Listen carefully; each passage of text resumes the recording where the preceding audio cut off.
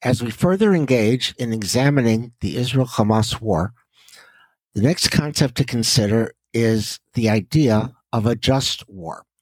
The Torah clearly differentiates between a milchemet chovah, a mandatory or just war, and a milchemet reshut, an optional war commonly known as a war of conquest. Since Hamas attacked Israel, we will focus on the first topic, a mandatory or just war, milchemet chovah. All Jewish sources, biblical, rabbinic, and modern, agree that Israel has the right to defend itself, indeed the obligation to do so. Even so, there are limits imposed on warfare, limits which require Israel to maintain a high moral standard even when engaged in a war of self-preservation. I'm Rabbi Jordan Parr, and this is Torah for Christians. Welcome to our study of the just war in Judaism.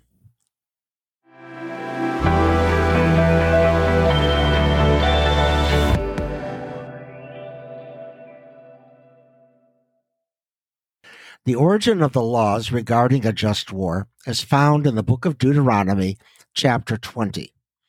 When you approach a town to attack it, you shall offer it terms of peace. If it responds peaceably and lets you in, all the people present there shall serve you at forced labor. If it does not surrender to you, but would join battle with you, you shall lay siege to it, and when the Lord your God delivers it into your hand, you shall put all its males to the sword. Putting aside the killing of the men of the town, if it does not surrender, uncomfortable to read as it is, Israel cannot offer up a surprise attack. It must first attempt to take the town peaceably. In modern terms, it means that the Israeli Air Force dropped leaflets on northern Gaza, announcing an imminent invasion and asking the inhabitants to leave so that their lives may be spared. This leafleting follows the spirit of this law, that one must offer terms of peace prior to an attack. While the practical effect of this leafleting is to make a bad situation worse, the Israelis are acting in the letter of this law. The rabbis added another caveat, that when Israel laid siege to a city, it could only surround a city on three sides. There had to be a way for civilians to escape. Moses Maimonides encoded this precept in his Mishnah Torah, Laws of Warfare. Of course, by the 13th century, Maimonides' ruling was moot, since Jews lacked statehood. Waging war demands, at least until the past few years, statehood. When a state has an army, rules of engagement are necessary. But Jews did not have an independent state for 2,000 years, and so these laws of a just or unjust war were mostly theoretical until the establishment of the State of Israel. With the Jewish state, we have revisited the Bible, Talmud, and later legal codes to define the rules of war in Israel.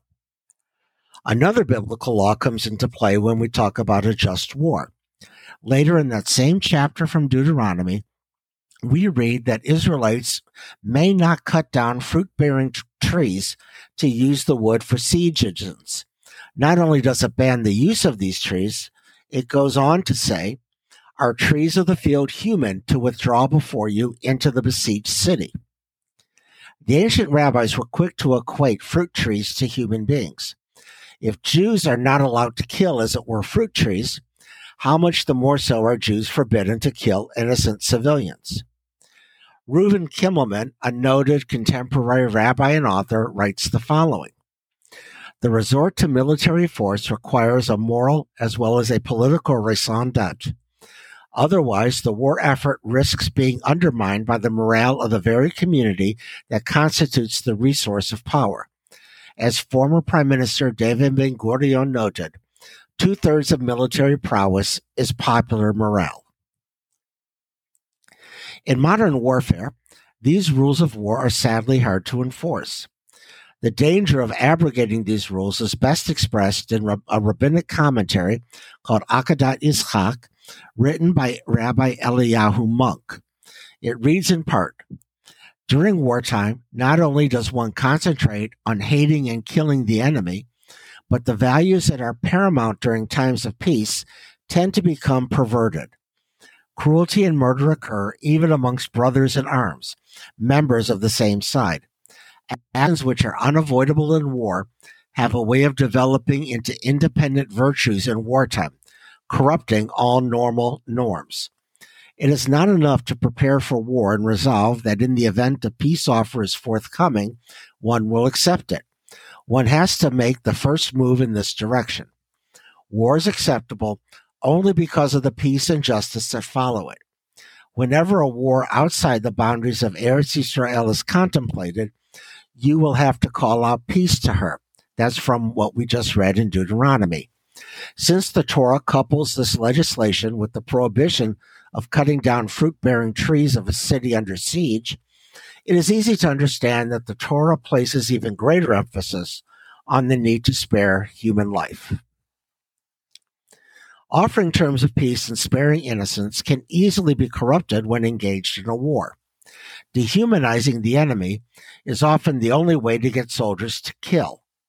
We Americans did this in World War II, when we denigrated the Japanese, even imprisoning many Japanese citizens living in the United States. They were not deemed fit to live among, quote, real Americans. We did this in Vietnam as well. Nazi Germany dehumanized Jews so that they could enlist soldiers to operate the camps and participate in the killing squads that roamed eastern Poland and Russia. Dehumanizing Arabs is quite difficult for Israelis to avoid, especially in the wake of such a massive terror attack. As far back as the 1970s, Golda Meir, the famed former Prime Minister of Israel, once commented that, quote, we can forgive the Arabs for killing our children, but we cannot forgive them for making us kill their children, unquote.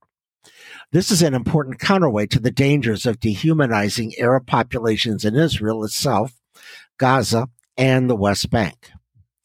So far, we have discussed the necessity of waging a defensive war. We have also discussed the rules of engagement for when Israelites and later Jews must allow for an escape route and to offer terms of peace. Indeed, we Jews must be proactive in pursuing peace. As the Torah states, seek peace and pursue it. We don't wait for peace to come to us. We are obliged to take the first steps towards making peace. But there's another aspect to a just war. What happens afterwards? To answer this, we must go all the way back to Genesis chapter 1. God creates humankind, B'Tselem Elohim, in the image of God. If we must dehumanize our enemy during war, we must also remember that these people are human beings after the war. There is an important Jewish teaching that states that God created a single man, Adam, so that no one person can say, my father is greater than yours.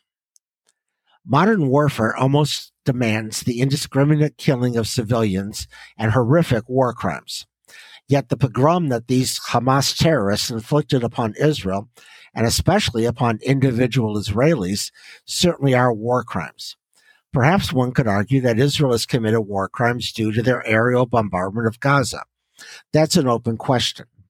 But the difference between Hamas and Israel is that, if history is any proof, Israel will investigate and punish those who committed war crimes, up to and including government officials who countenance such attacks. Hamas, on the other hand, will celebrate these war crimes. Their leadership will not be subject to review unless they are captured. Israel is not perfect, to be sure, but it does try to follow Jewish tradition and international law in the prosecution of this awful war. But perhaps the best way to conclude this study is to quote the prophet Isaiah, who famously said, they shall beat their swords into plowshares and their spears into pruning hooks. Nation shall not lift up sword against nation, neither shall they learn war any more. Let us take up the mantle of Isaiah, so that this war will be the last war in Israel, the Middle East, and indeed in all the world. I want to thank you for listening to Torah for Christians. You can find previous episodes, such as the first podcast of this series about biblical covenants, at torahforchristians.net, or on your favorite podcast site such as Google, Apple, or Spotify. You can also comment on this podcast on our website or on our Facebook page. Polite comments only, please. Next week, we will examine the importance of Jerusalem in Islam. While I am not an expert, understanding the importance of Al-Quds, the holy city as it is referred to in the Quran, is essential to understanding the present crisis. I'll do my best to explain it. If I make any errors or omissions, I'm sure that someone will correct me, and I will dutifully amend my words in the subsequent podcast. Now more than ever, we say, Hinei ma tov u'mana'im, shevet achim gam yachad. Behold how good and how pleasant it is for us to dwell together as one. L'hitraot, till we meet again. I'm Rabbi Jordan Parr, and this is Torah for Christians.